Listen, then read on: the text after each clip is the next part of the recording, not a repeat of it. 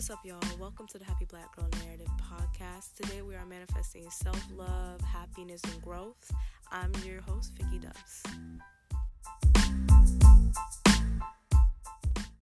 So what's up, y'all? How are you doing? I'm tired. It's night, and I just gotta make this episode because I'm really feeling it right now. So here I am. So if I sound tired, that's why.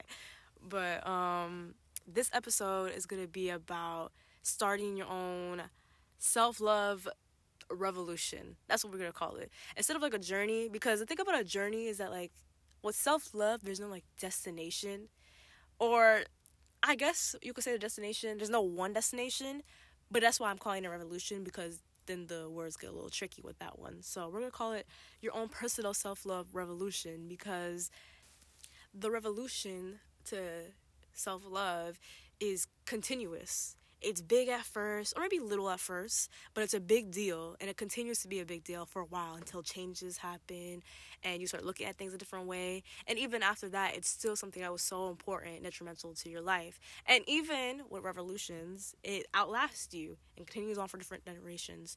So that's why we're calling it a revolution instead of a journey. Because the thing about a self-love journey is that it's the idea that it's going to be some kind of destination, but self-love is a continuous, lifelong thing that you build onto and learn more and more about and find flaws in and fix it, like, throughout your whole life. So it's not a journey, it's a revolution.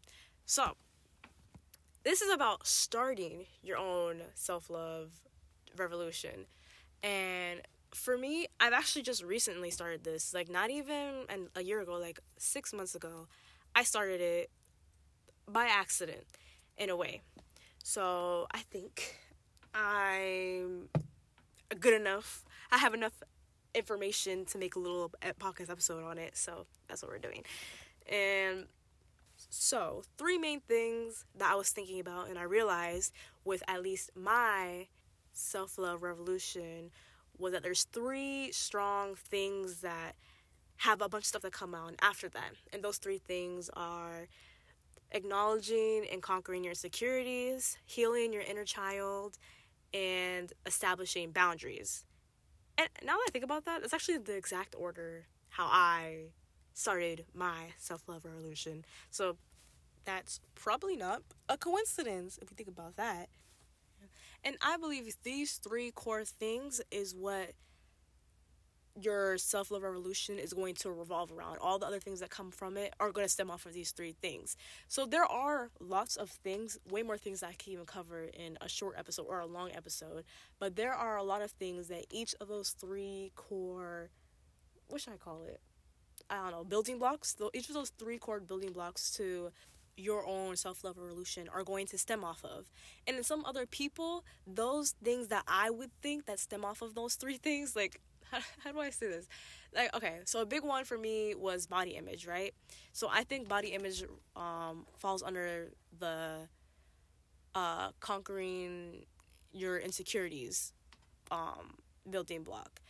But for other people, that might be a building block, and conquering insecurities might be underneath that building block. So it's really whatever works for you and how it happens for you. My self-love revolution started a little while ago, but for a long time, and it stemmed off of body image. And after getting into it, and now I look back at it, it wasn't just body image, it was insecurities that I had about myself and how I wanted others to view me, which also stems from those insecurities. So from a very young age, when I was in 6th grade, people would pick on me about because I'm skinny. So my body image is more about me being skinny, me wanting to be thicker, right? I know it's crazy, but you know, it's how it is. And since I was in 6th grade, people would tell me, like, oh, like, I'm flat-chested and I have a flat butt or whatever. And these are things that I didn't even really notice until they were pointed out to me. And then they were continuously pointed out to me until really the pandemic, when people stopped talking to people. Like, when I stopped actually getting to see people at school, because I'm in 11th grade, but that's actually when it stopped. And it only stopped because I didn't get any much real life face-to-face interaction, so nobody can really say anything like that. But now I wouldn't even let anyone say anything about me, because that also comes from establishing boundaries. So to get back on track to what I was saying, I recently, like a year ago, I started getting into this whole, let me just get fit. Like, it was pandemic time, and I was home all the time. So I'm thinking, like, let me just get fit. Let me just get these arms muscular and toned. Let me get this butt going. You know what I'm saying? And it was really frustrating because obviously I wouldn't see results as quickly as I want to. And I had to put in a lot of consistent work with doing other stuff that, like, I wasn't trying to be some kind of gym junkie or anything like that. So all these videos I would see of these women too, like, I'm not even a woman, I'm a young lady. So it was like, which also comes from establishing boundaries, but it was not good stuff that I was taking in anyways. And it was just frustrating because I wasn't getting anywhere. So eventually I started seeing a lot of things about you have to love yourself. Like with manifesting, if you're going to manifest the dream body, you have to already love the body that you're in. And they'll tell you that not even just with manifesting. Like, they'll tell you that when you're starting to get into your whole fitness journey.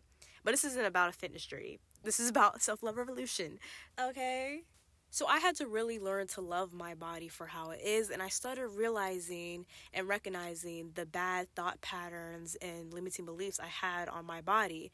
And the biggest thing that I realized was my insecurities, and how my insecurities not only affected my body image, but also affected the relationships that I was in, the friendships and the romantic relationships, or to the relationships with my, like, family.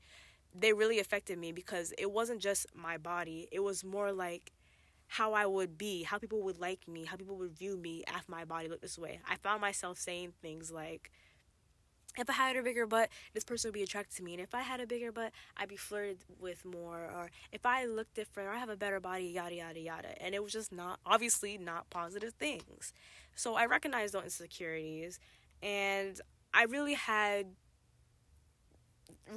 to look deep within and really did some work on figuring that stuff out. And journaling also helped me with that a lot. And the manifestation journaling helped me with that a lot, because the positive affirmations that I would tell myself and I would write down really just helped me really tune in to those positive things I was trying to tell myself and to really correct the insecurities I had. It made it easier to recognize my thought patterns and stop it abruptly in the middle of my thought patterns to change it to something differently. And you don't wake up one day and love yourself, but for me, I was having a not really bad, because I've had worse, but I had a breakdown, and I was crying. I was like, oh my gosh, like, whatever. And I just looked in the mirror, and I said the stuff that people always tell you to say, like, look at your stomach and realize all the organs you have inside you that are keeping you safe and all that kind of stuff. And it usually does not help. I'm gonna be honest. It would be so good if you told yourself that every time and appreciate it, but it's kind of unrealistic to think that you could just look at yourself and be like, I like my fat stomach because of this, or I like my skinny legs because of this, like stuff like that, or I like my fat legs because of this. It's hard to think those things, but I try to tell myself those things. I was like, my body does so much for me. All the times that I've done this or I've done that, it's always had my back. It's the one thing that always stays with me. And then it started being more about my body and more about me. Like, I'm always there for me. At the end of the day, I'll always be there for me. And these are still things that I continue to tell myself to this day. So journaling and affirmations was a big part, and is still a big part, in helping me overcome my insecurities.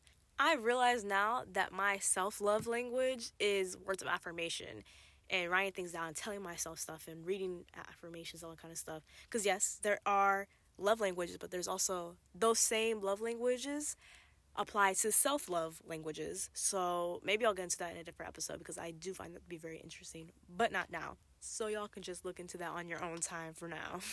But with these affirmations, these ones in particular, the telling me that, oh, well, I'm good, I always have my own back, is what goes into my next point, which is healing your inner child. So honestly, for the longest time, when I heard this idea to heal your inner child, it seemed like something that only, like, psychics and high vibrational spiritual people, but it's not.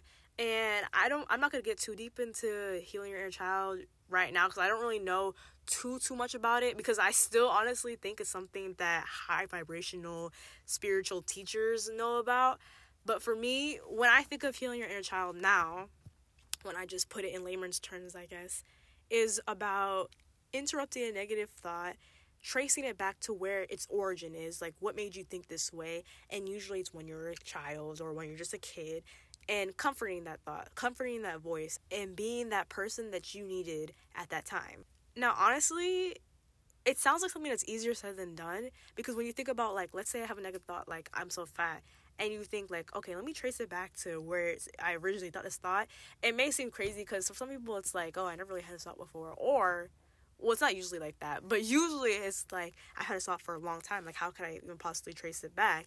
And it doesn't have to be, like, the deep origins, the first time you've ever heard or ever thought this thing about yourself. It doesn't really have to be like that. It can really just be, like, the earliest time you can remember this happening. Like, the earliest time you can remember this thought, or the biggest time, the biggest moment where you've had this thought, right? So let's say, like, for me, like, oh, I'm so skinny. I probably think back to a time in 6th grade where somebody made fun of me for being skinny and how I felt about it. And you don't have to get too deep with it. It could be a quick little thing, like just recognizing, oh, I remember just thinking about events that happened in your life that was big, that revolves around this limiting or negative thought, belief, or feelings toward yourself, and being what you needed at that time, being that support that you needed. So let's say, like, oh, I'm so skinny and thin and ugly and whatever. I think about how something happened to me in, like, 6th grade, and being like, your body is beautiful. Your body is beautiful to you. There's no reason to change it. Just tell yourself what you would have needed or wanted to hear at that time, and what you want to or need to hear now. Whatever you want somebody else to say to you, or however you think somebody else could comfort you in the situation, try to be that person for yourself. Because at the end of the day, the only person that will always be there for you will be you. No matter how melancholy, meek, or just depressing it may sound, it is true. And it doesn't have to be something that sounds so depressing. It doesn't have to be something that's depressing or lonely. It could be something that's very amazing and loving and enlightening. Because having a real, unconditional, passionate love with yourself, oh my gosh. Just talking about it just fills me with some kind of just feeling. Like, it is so amazing. It is so beautiful. And I have not gotten there yet, but I am on my way, and I am proud of myself for that. Speaking of being proud of yourself for things, I've started getting into the habit of telling myself that I'm proud of myself for doing something. Acknowledging that it wasn't the easiest thing to do at the time, or I wasn't in the best mood to do it, and I still did it. And telling myself that I'm proud of it is something that is very helpful to me. It makes me feel good, really. It's like it might sound so, like, lame and lonely, but it really makes me feel good. I'm getting the praise that I would probably want somebody else to give to me from myself, and it feels as if I'm getting it from somebody else. Because I'm saying it in a genuine matter. Honestly, I'm saying it from the heart. I'm not forcing myself to say it. It's not like some affirmation that I'm reading off of a card. Like, it's something that I'm like, you know what? I really did not feel like doing that work or doing that assignment right now, especially. But I did it anyway, and I pushed past it, and I got a good grade. So, and I'm really proud of myself. And even if I didn't get a good grade on it, or I didn't know what grade I was going to get on it, I'm just like, wow, I'm just proud of myself for getting that done. It's like saving the work for your future self. So, like, your future self is going to thank you, and my present self is thanking my past self for putting up with that for my future self. You know what I'm saying? So, yeah, to recap with that last one, healing your inner child, basically stopping a negative thought, no matter how hard it is or how frustrating it may be. Stopping that negative thought, thinking back to the earliest time you can remember that thought being present, and comforting yourself. And not every time it has to be something that you have to look back in the past for. Really, it could just be in a situation you're in right now. You're having this negative thought, stop it and be like, hey, like, I know that you're feeling this way, and it's okay to feel this way, but don't let this ruin you. Whatever you need to say to comfort yourself, or whatever you want somebody to say to comfort you, say that thing to you in that moment. So to our next point, establishing boundaries. Bruh. Can I just say, bruh? Because the idea of establishing boundaries for me was so, like, such a weird concept. I didn't get it. Like, I didn't understand. Like, I know how important, like, it is to establish boundaries. Like, you will see YouTube videos, Instagram posts, everything talking about make sure you establish healthy boundaries for yourself or healthy boundaries with others. Whenever it talks about loving yourself or healing something within you, it always makes sure to add like establish a boundary. And I didn't get that for the longest time. I actually recently understood. It was like a couple months ago. I finally was like, oh, I get it now. But the most basic way I could explain what establishing a boundary is think about like a coworker. Not too close with them, but you chat with them when you're at work. And they don't believe Black Lives Matter. And you know that if that situation comes up, if that conversation happens, it is not going to make you feel good. It is not going to be a good experience for you. Establishing a boundary would be stopping that conversation from happening. If they bring something up like that to you, just being like, you know what? I don't want to have this conversation with you. That's it. Walk away, do whatever you can, but just let them know I don't want to have this conversation with you. And that's probably the best example I could give you. The thing about establishing boundaries is that it's also important to know your triggers. And that was also going to be another one of my core building blocks to your self-love revolution. But I forgot, honestly. So, yeah, but I guess this does go under establishing boundaries. You have to understand what triggers are and to understand where your triggers are to really understand what a boundary is and what boundaries you need to place. So a boundary that I place with people when I can, because there are some people or some circumstances where you can first off, you can always establish a boundary, but there are some times or some situations you might be in currently where it's not as easy or really as realistic to set a boundary about something or with this person at a certain time. I get that. I've been through that.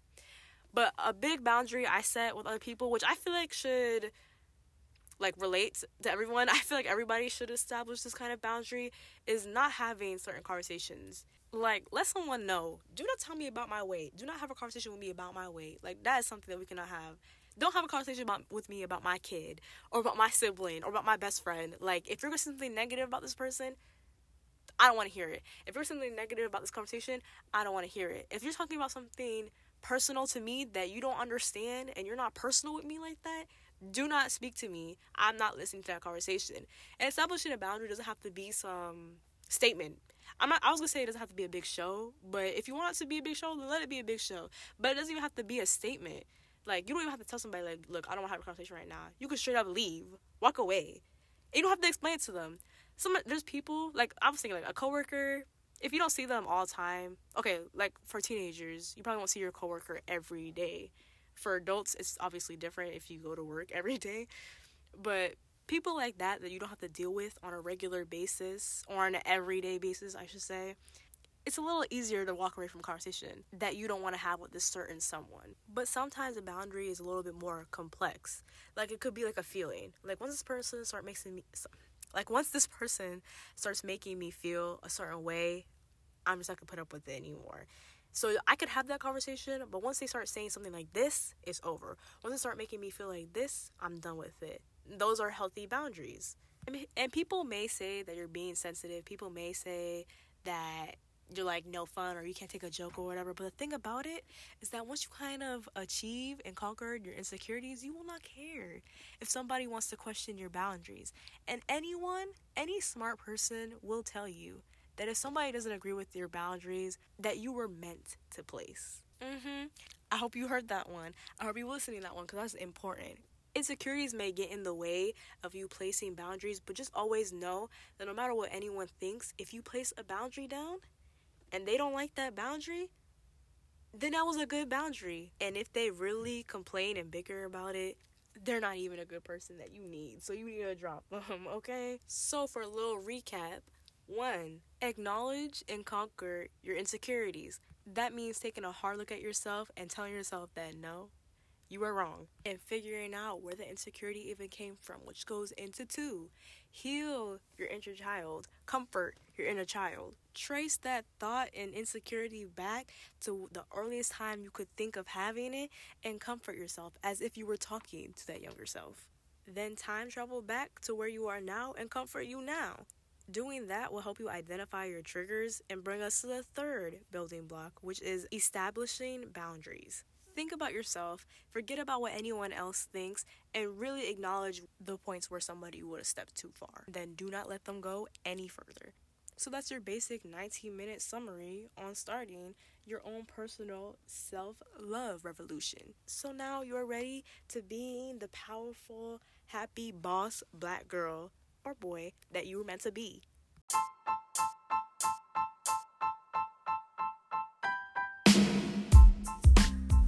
Thank you so much for listening to the Happy Black Girl Narrative podcast. If you enjoyed that episode, please be sure to follow so you'll be updated when there are new episodes.